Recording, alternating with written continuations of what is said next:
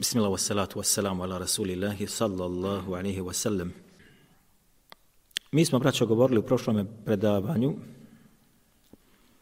o načinu pozivanja Allahu subhanahu wa ta'ala, pa ćemo nastaviti da završimo to večeras, inša Allah.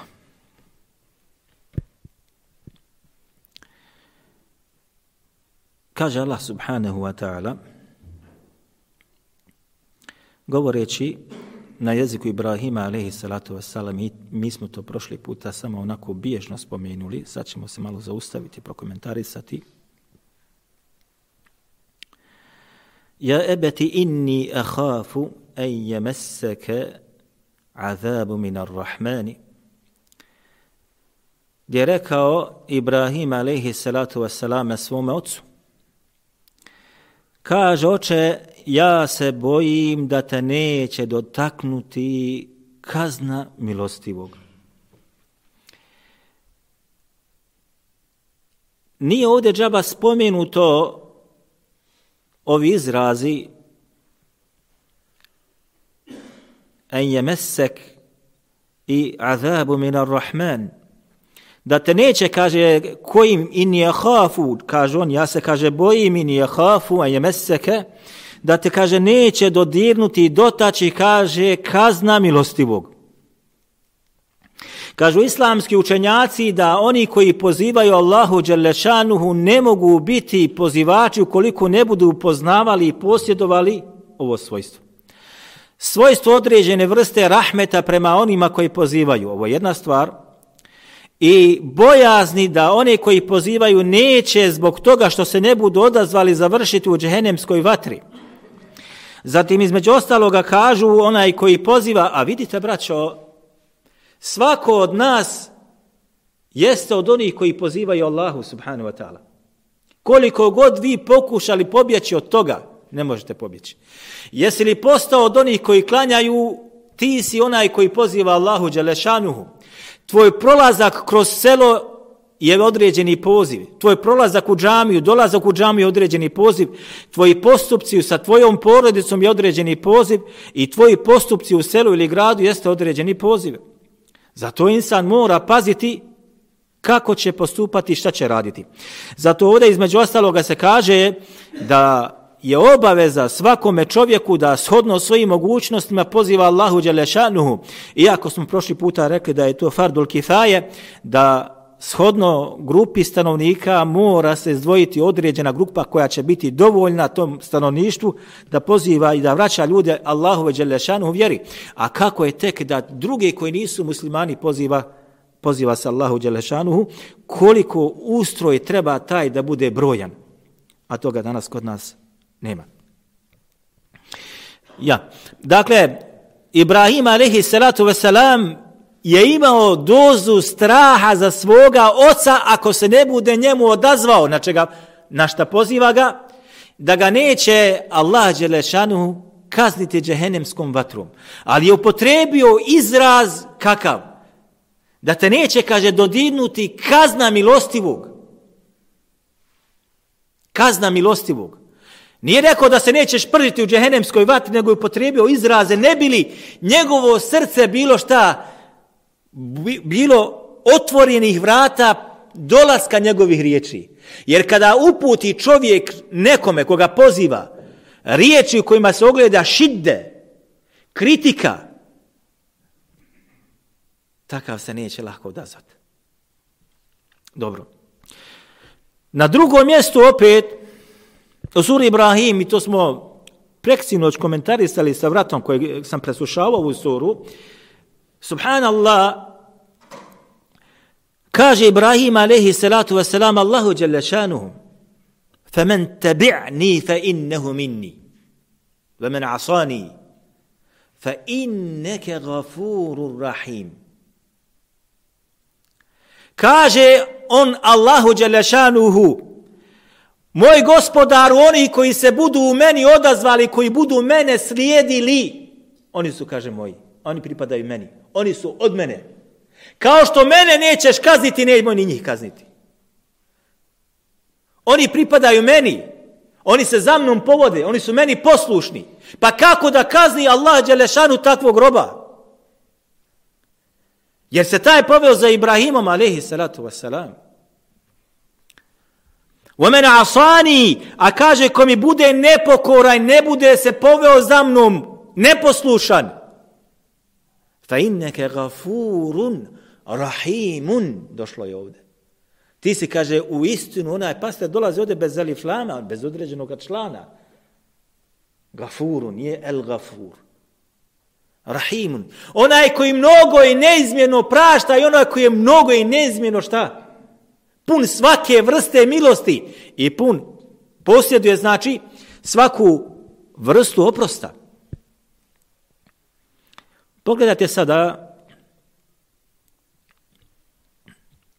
izraze u hadisu koji su došli na ovu tematiku. Da vidite kako je kod Allahovog poslanika sallallahu alejhi ve selleme ovo bilo također prisutno.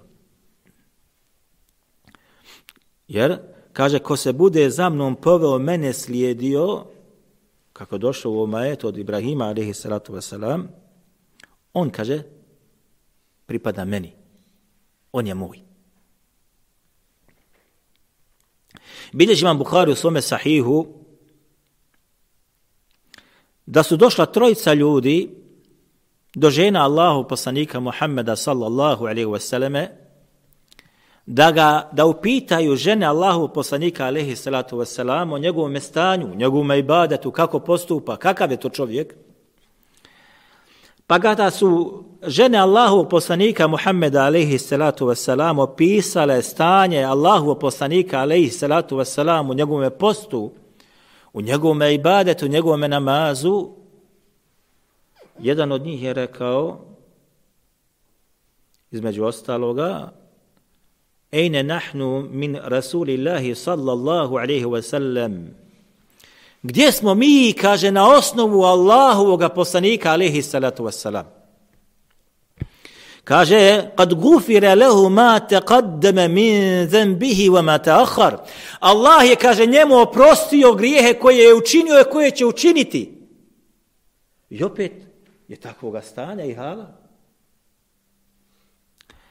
Faqala ahaduhuma, pa je, kaže, rekao jedan od njih, ema ene usalli lejle ebeda. Što se kaže mene tiče, ja od danas svaku noću provoditi u namazu. Čitavu noć. Jer ako poslanik alejhi salatu vesselam toliko noću klanja, a njemu je oprošteno od grijeha, šta će uraditi i što je učinio, pa mi ćemo završiti u džehennemu ako ne budemo tako postupili. Pa je rekao, što se mene tiče, ja od danas čitavu noć klanjam. وقال آخر أنا أصوم الدهر. Ja, kaže, od danas postim svaki dan. Svaki dan. Nije mjesec Ramazan samo. Nije samo ponedjeljak, četvrtak mimo mjeseca Ramazana ili takozvane bijele dane. Jeumul Ašura, Jeumul Arafa i tako dalje. Ne. Ja, kaže, od danas postim svaki dan. Nije da udo post jedan dan postiš, drugi iftariš, nego svaki dan. وقال آخر أنا أعتزل النساء ولا أتزوج. A što se kaže mene tiče, od danas ja sa ženama nemam ništa. Ja se osamljujem i povlačim se i neću se nikada oženiti. Jer će me moja supruga sprečavati da ja ibadet činim Allahu dželešanu. Kako sprečavati? Ona ima svoje pravo kod svoga muža. Ode mi vrijeme. Odmah automatski dolaze djeca. Ode mi vrijeme. Valja trčati za opskrbom. Ode mi vrijeme. A kad sam sam, šta imam? Nemam ništa iza sebe. Nemam supruge, nemam djece i mogu se posvetiti ja svome gospodaru. Kada se poslanik alejhi salatu vesselam vratio i kada je obaviješten toj trojici što su to rekla, on je njih pozvao, zatim između ostaloga rekao, ja sam onaj koji se, kaže, najviše Allaha. Ovdje dolazi onaj koji je otprilike najviše strahopoštovanja ima prema Allahu dželešanuhu i najviše sam od onih koji izvršava što Allah naredi i ostavi ono što zabrani. Ali se opet, kaže, između ostaloga, klanjam i spavam, postim i iftarim se, odnosno ne postim, i između ostaloga kaže i ženim se. A zatim je rekao فَمَنَ رَغِبَ عَنْ سُنَّتِي فَلَيْسَ مِنِّي فَمَنَ رَغِبَ عَنْ سُنَّتِي فَلَيْسَ مِنِّي. I kaže, ko bude postupao suprotno ovome mome postupku فَلَيْسَ مِنِّي, men ne pripada. Gore Ibrahim alejhi salatu vesselam je rekao, ko bude mene slijedio pripada meni. Ovdje kaže Allahu poslanik alejhi salatu vesselam, u ovim stvarima ko ne bude postupio kako ja postupam, felejse minni, meni ne pripada. Odnosno, došlo je, ko bude sunnet je njegov ovdje spomenut, onaj koji postupa ili odstupa od moga sunneta, suprotno tome postupa, ne pripada meni. U rivajetu, kod imama Muslima je ovaj rivajet, njega smo izabrali, Allahu poslanik sallallahu alejhi ve sellem jednog dana je prošao kroz pijacu, pa je ugledao jednog od ljudi koji je prodavao određenu robu, pa kaže, zagnjurio je svoju ruku u tu robu. Bila je vrsta ta'am, odnosno hrana je radila se o hrani. Pa kada je izvadio od ono što se nalazilo na dnu, bilo je pokvareno. Pa je rekao Allahu poslanik alejhi salatu vesselam, ma hada ja sahiba ta'ami. Šta je, kaže, ovo vlasniče hrane koju prodaješ?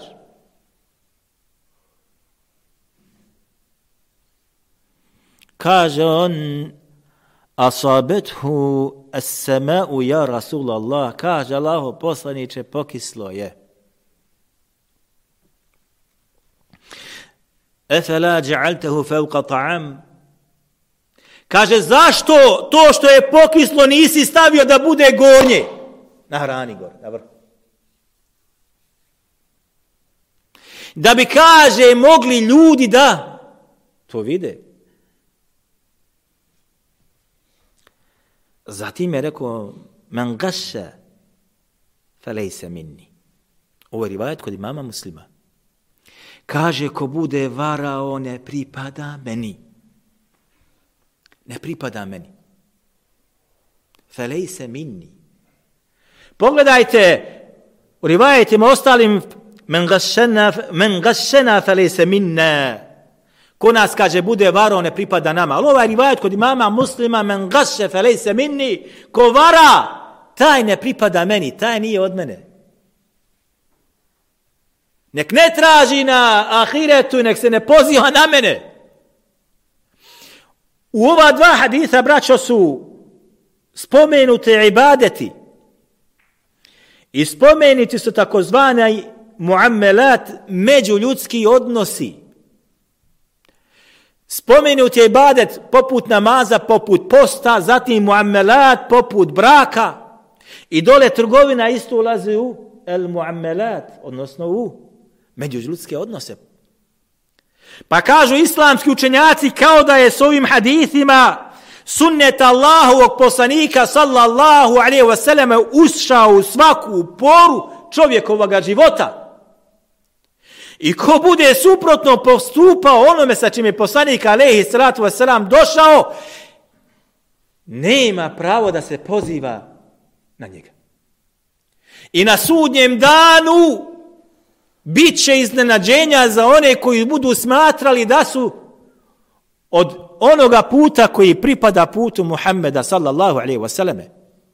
A nije tako. Jer se on za svoga života odrekao svakog onoga koji ne postupa shodno njegovoj praksi, njegovom sunnetu. Sallallahu alejhi ve sellem. Gledajte, braćo, Isa alejhi salatu vesselam kaže, in tu'adhibuhum fa innahum ibaduk. Kaže, govoreći o narodu kojem je on poslat, koji se nije odazvao, naravna stvar, kaže: Allahu, ako ih budeš kaznio, oni su tvoji robovi. Allah ima pravo da radi sa svojim robovima šta hoće. Ako hoće, sve će da kazni. Zato u rivajetu kod imama Buharije, Muslima i ostali braćo, kada bude proživljenje i kada bude se uspostavilo suđenje, ljudi će ići od prvog vjerovjesnika do posljednjeg. Od prvog do posljednjeg, od Adema alejhi salam do Muhammeda sallallahu alejhi ve selleme, tražit će za uzimanje. Da oni kod Allaha dželešanu posreduju za spas. I svi koji su spomenuti u hadithu su govorili šta? Nefsi, nefsi. Teško meni, kako ja da se spasim. Tražite od mene da se ja zauzimam za vas. A postoje određene stvari koje su između mene i moga gospodara za koje se ja plašim.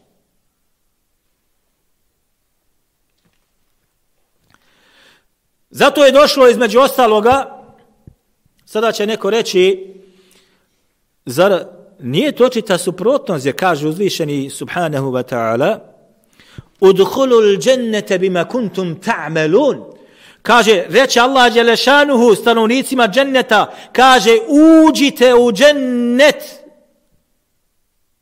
bima kuntum ta'malun, shodno onome što ste na dunjaluku vi radili od svojih dobrih djela. Pa čovjek ima utisak da dobra djela ga mogu da spasu, da budu spas njemu na sudnjem danu. A sjećate se, jedan put smo govorili rivajet kod bliži imam Buhari u svome sahihu,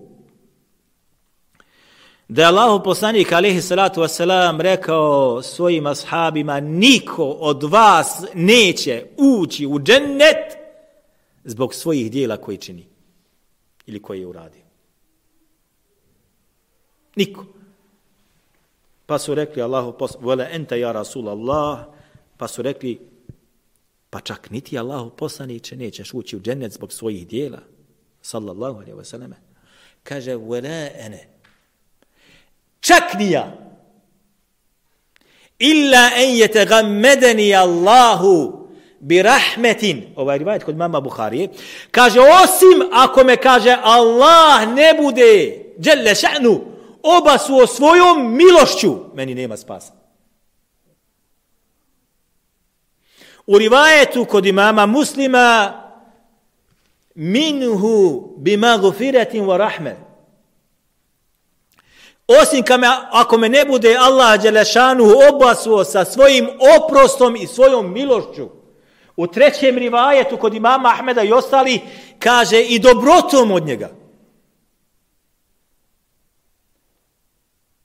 Zato kaže ovdje Isa alejhi salatu wassalam: ako ih budeš kaznio, fa innahum ibaduk, oni su tvoji robovi. Ti radiš šta hoćeš, kažnjavaš koga hoćeš, opraštaš kome hoćeš. Niko ući u džennet neće sa svojim djelima, braće. Niko. Da neko sad od vas kaže: ja Rabbi, ne griješim prema Allahu malo, Allahova knjiga u mojim rukama, dove su stalno sa mnom, zikr je kod mene prisutan, pogled ja obaram. Ali, braćo, rekli smo, djela su, kako se kaže, put ka džennetu. I put ka sticanju Allahove šta?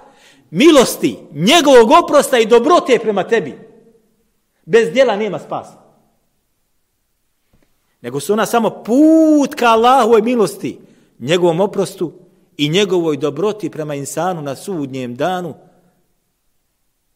da zasluži džennet ili da uđe u džennet.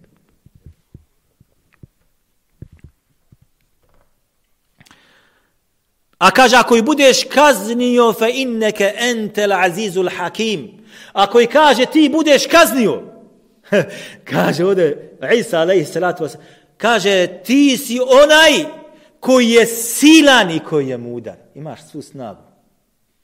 Možeš uništiti koga hoćeš i kazniti koga hoćeš. El Hakim je onaj koji imaš apsolutnu mudrost i svaki tvoj postupak jeste mudar. Pa ako kazniš, to je tvoje mudrosti. Ako oprostiš, to je tvoje mudrosti.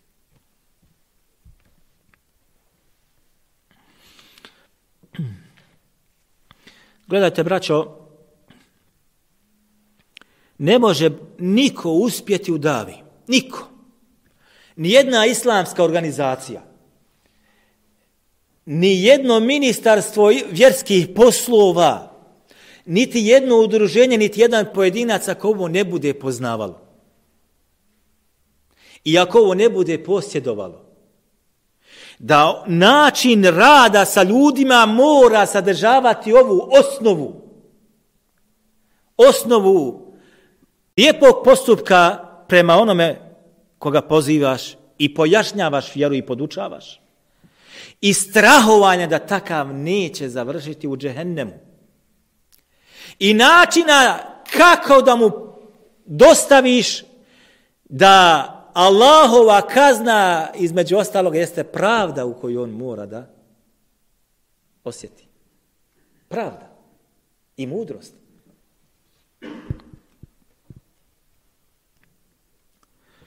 Allah dželešanuhu, sada vraćamo se na našega poslanika sallallahu alejhi ve selleme, kaže: "Wa arsalnaka illa rahmatan lil alamin." A mi tebe, kaže Muhammede sallallahu alejhi ve selleme, sad je opet ušli smo mjesec mevluda, kako oni to govore, nismo poslali, kaže, osim kao da budeš i kao milost čovječanstvu. Ne ome, i džinskome i ljudskome. Jer je poslanik sallallahu alejhi ve selleme poslat i džinima i poslat je i ljudima. Ako ne zaboravim, dotaćemo se i tog pitanja. Na drugom mjestu kaže uzvišeni: "Wama arsalnaka illa mubashshira wa nadhira." Nismo te, kaže Muhammede, poslali osim da budeš onaj koji će ljude da obraduje, a zatim i da opomene, pristraši. Ali pogledajte kako je uzvišeni, nije rekao da budeš prvo onaj koji će ljude opominjati, strašiti sa određenim kaznama, nego naprotiv, prvo da budeš tamo bešir, onaj koji će ljude šta? Obradovati, obveseliti. U rivajetu kojeg bilježi imam Buhari u svome sahihu. Inšallah, vraćamo se na ovaj ajet. Ovaj rivajet jeste hadith od Ebu Musa al-Eš'arija. Kaže, Allahov poslanik sallallahu alejhi ve selleme poslao je u Jemen Ebu Musu al-Eš'arija.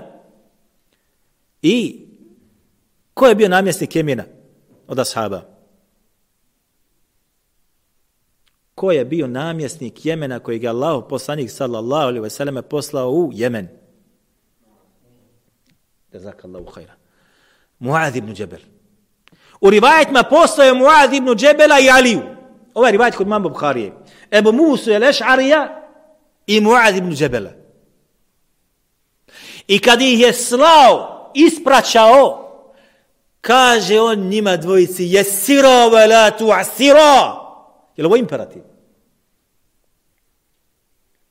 Je li dvojina ili množina ili jednina? Jesira wa la tu'sira. Šta je? Dvojina.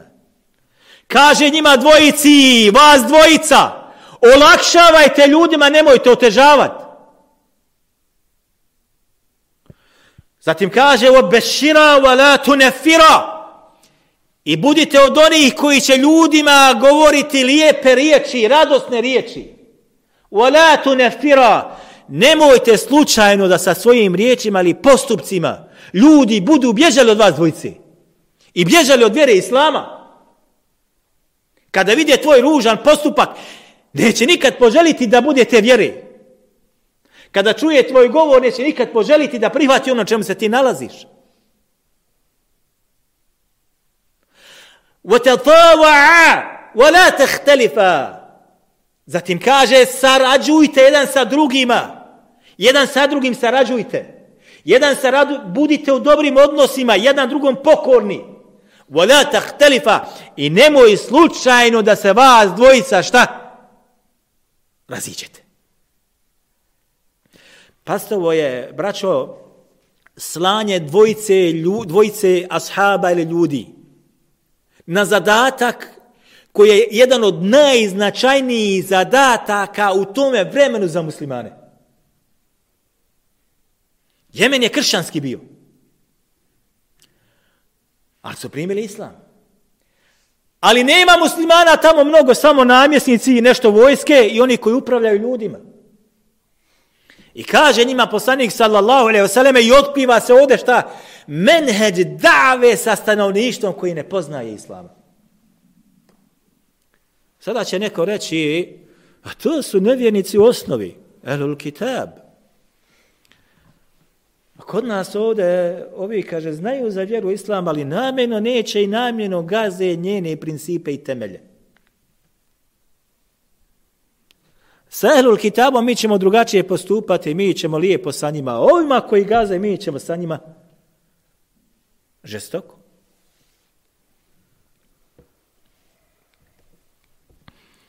Kaže uzviši na drugom mjestu, فَبِرَحْمَةِ مِنَ اللَّهِ لِنْتَ لَهُمْ وَلَوْ كُنْتَ فَضًّا غَلِيظَ الْقَلْبِ لَنْفَضُّوا مِنْ حَوْلِكَ. Kaže, samo si ti Allahovom milošću bio, kaže, mehkog odnosa, lijepog odnosa prema njima. A da si bio osornog i tvrdoga srca, لَنْفَضُّوا مِنْ حَوْلِكَ, oni bi se razbježali oko tebe. Ostavili bi te samog.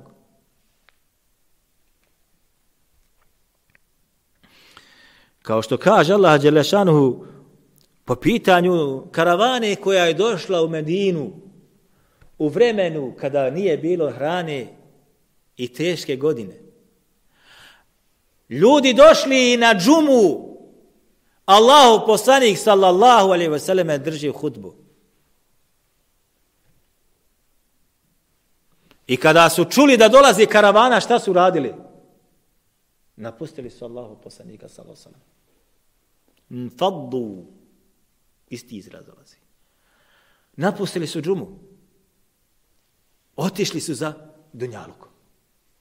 Allah ovo opisuje i Allah ovo kori, da unalazimo sada u tumačenje ovoga ajeta, uzet će na vremena. Ali isti došao šta izraz dolazi vama. Lem faddu min hawlik. Da se bio osoran i grub, oni se razbježali bi se od tebe i ostavili tebe samoga. Vraćamo se inšallah na ovaj ajet.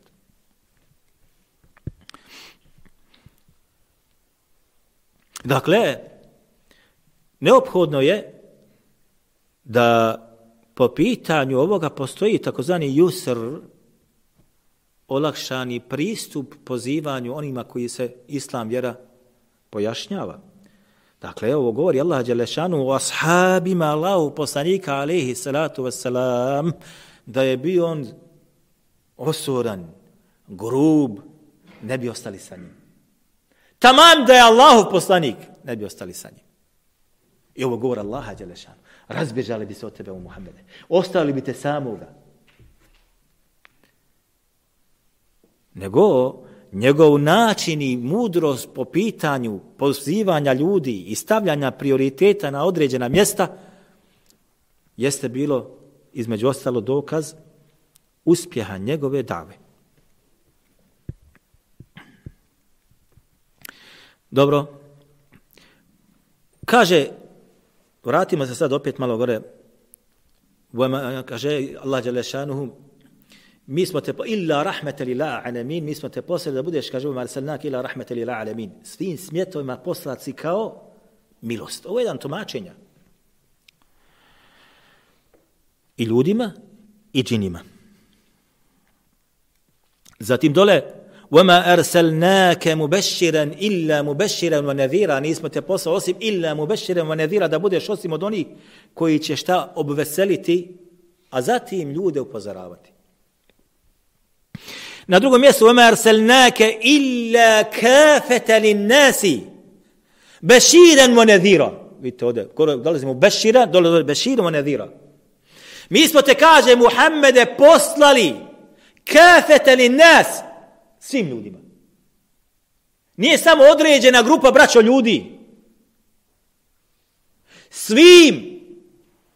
I onome ko pije alkohol, i onaj koji zinaluk čini, i onaj koji krade, i onaj koji ne klanja, i onaj koji neće da se odazove Allahu dželešanu, i onaj koji mu širk čini, i onaj koji je hindus, i onaj koji je kinez, koji je židov, koji je kršćanin. Svim je Muhammed sallallahu alejhi ve sellem poslat. Zamislite zadatka kojeg ima sada. Zamislite zadatka kojeg ima sada ispred sebe. Nisi poslat samo onima koji klanjaju pa s lahkoćom pojašnjavaš propise. I onim ženama koji se pokrile pa s lahkoćom pojašnjavaš propise i oni znaju te stanja. Poslat si svima. Svima. I kako da dostaviš ljudima ono što nosiš. Ovdje morate, braćo, biti između ostaloga sociolog i psiholog. Nije dovoljno samo da imaš znanje. Koliko je dovoljno da poznaješ karakteristike pojedinaca. Zato Ibn Qayyim al-Jawzi, kada govori u I'alam al-Muwaqqin Rabbil Alamin, između ostaloga kad govori o svojstvima muftije, kaže, nije, kaže, dozvoljno muftiji da izdaje fetvu za mjesto u kojem on ne živi i ne boravi.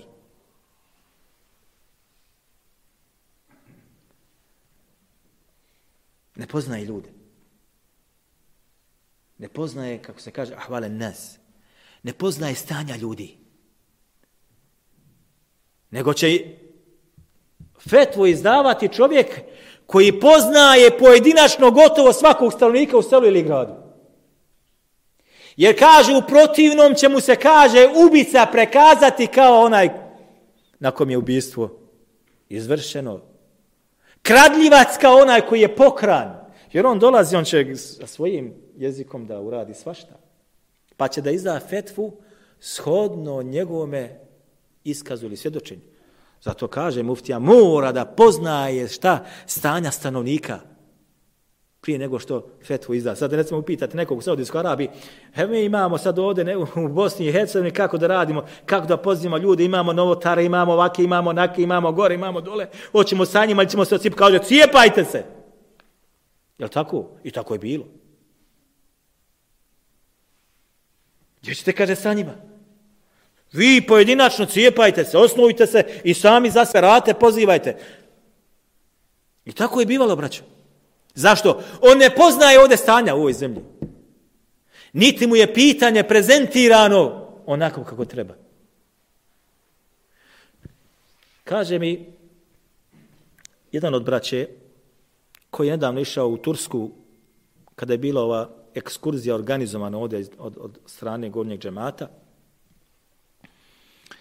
Kaže, mi smo imali problem sa vodičima našim. Kakav problem? Kaže, mi smo rekli, mi hoćemo da klanjamo svaki namaz, da se stane sa autobusom, da klanjamo vani. Nećemo na sjedištima klanjamo. Ne, kažem, klanjajte, kaže nas, na sjedištima. Ne, kaže, mi hoćemo da stane autobus da klanjamo. Kaže on, ovaj brat mi priča, kaže, kada bi stali, dolazile su, kaže, žene koje nisu pokrivene, stavljale bi, kaže, odjeću i marame i one bi, kaže, klanjale vani, a one, kaže, koji su pokrivene, one su, kaže, unutra autobusu na onom sjedištu udobno kad vozi, Allahu ekber. A kaže, ove koji su otkrivene, porijeli, kaže, vade maramu, stavljaju bluzu, kaže, klanjaju, kaže, sa nama na parkiralištu vani.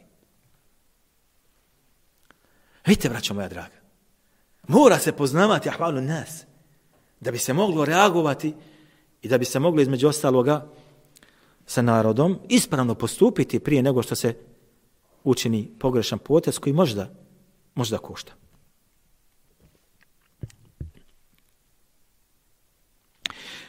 Kaže Allah dželešanuhu Muhammedu sallallahu alejhi ve selleme, kaže: "Kul hadihi sabili ad'u ila Allahi." Vidite, mi smo prošli puta negdje bježno spomenuli kako je značajno i važno da čovjek ili organizacija ili udruženje ili zajednica muslimana bude ta koja će raditi za Allaha i njemu pozivati. Jer ako se umiješa drugi interes, dava nema bereketa. Zapamte dobro. Kada god se umiješa kod pojedinca, organizacije, zajednice muslimana, ministarstva, vakufa u arapskim zemljama, kada se umiješaju drugi interesi, nema bereketa u davi. I ovo što da se danas poklopilo u islamskom svijetu, muslimanskom, ako možemo tako da kažemo, jeste najbolji pokazatelj. Da imate ministarstvo vakufa u nekim arapskim zemljama, pozivaju vlasti, pozivaju kralju ili pozivaju vladaru i njihovim odlukama. Ministar vakufa, koji je visoko obrazovan, može da svoj govor koji je suprotan vlasti i govor suprotan kralju ili vladaru. Jo, braćo. Jer nije doveden takav na tu poziciju. Prva stvar, druga stvar, čak i da doveden, dolazi u pitanju njegova stolica, njegova plata, njegova pozicija i njegova sloboda.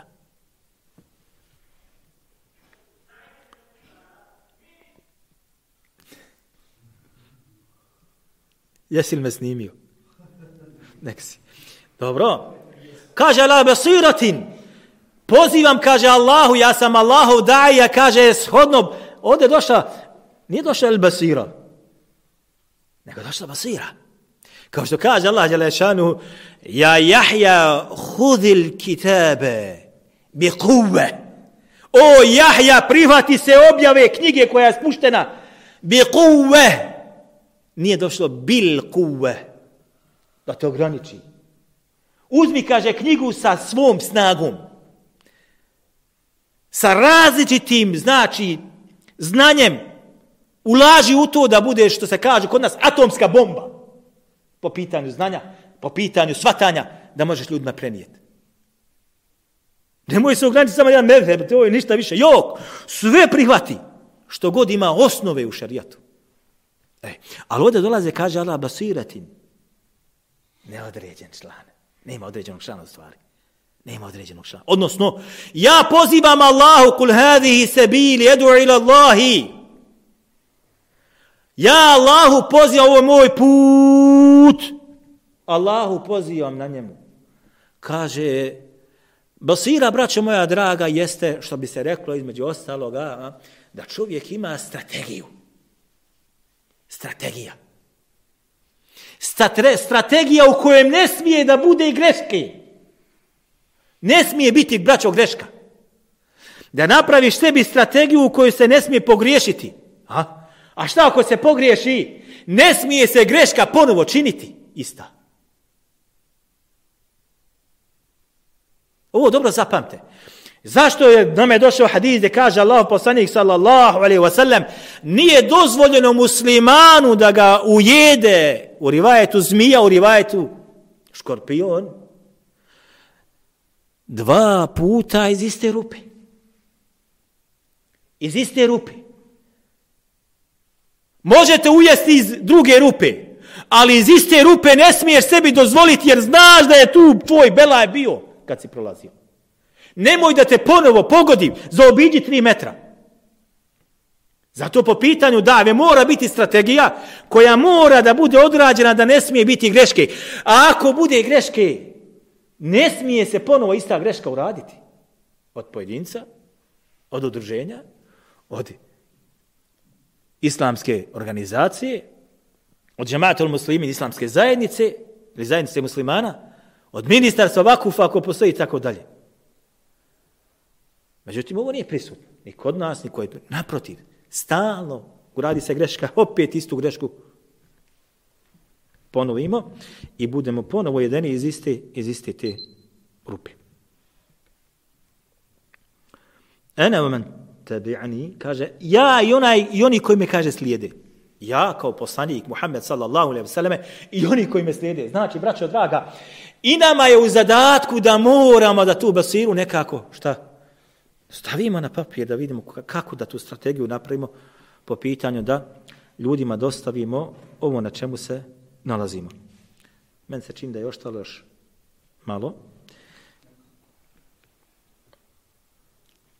Hoćemo nastaviti ili?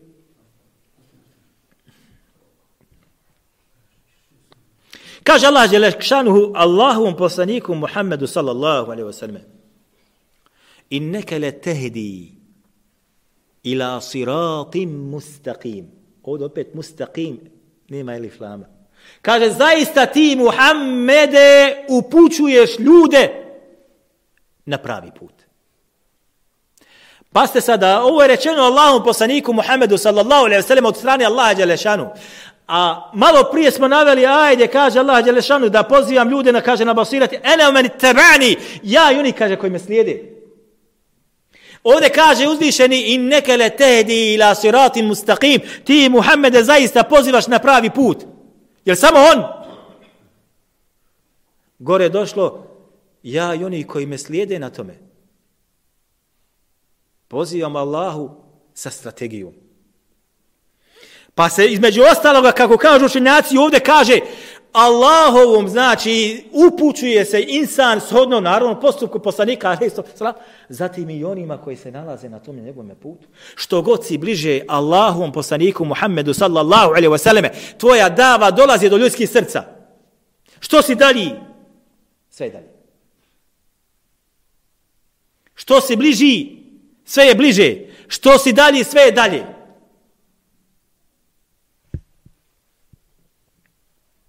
Zatim kaže sirati Allahi. Koji je taj put? Kaže Allahu dželle ša'nu put.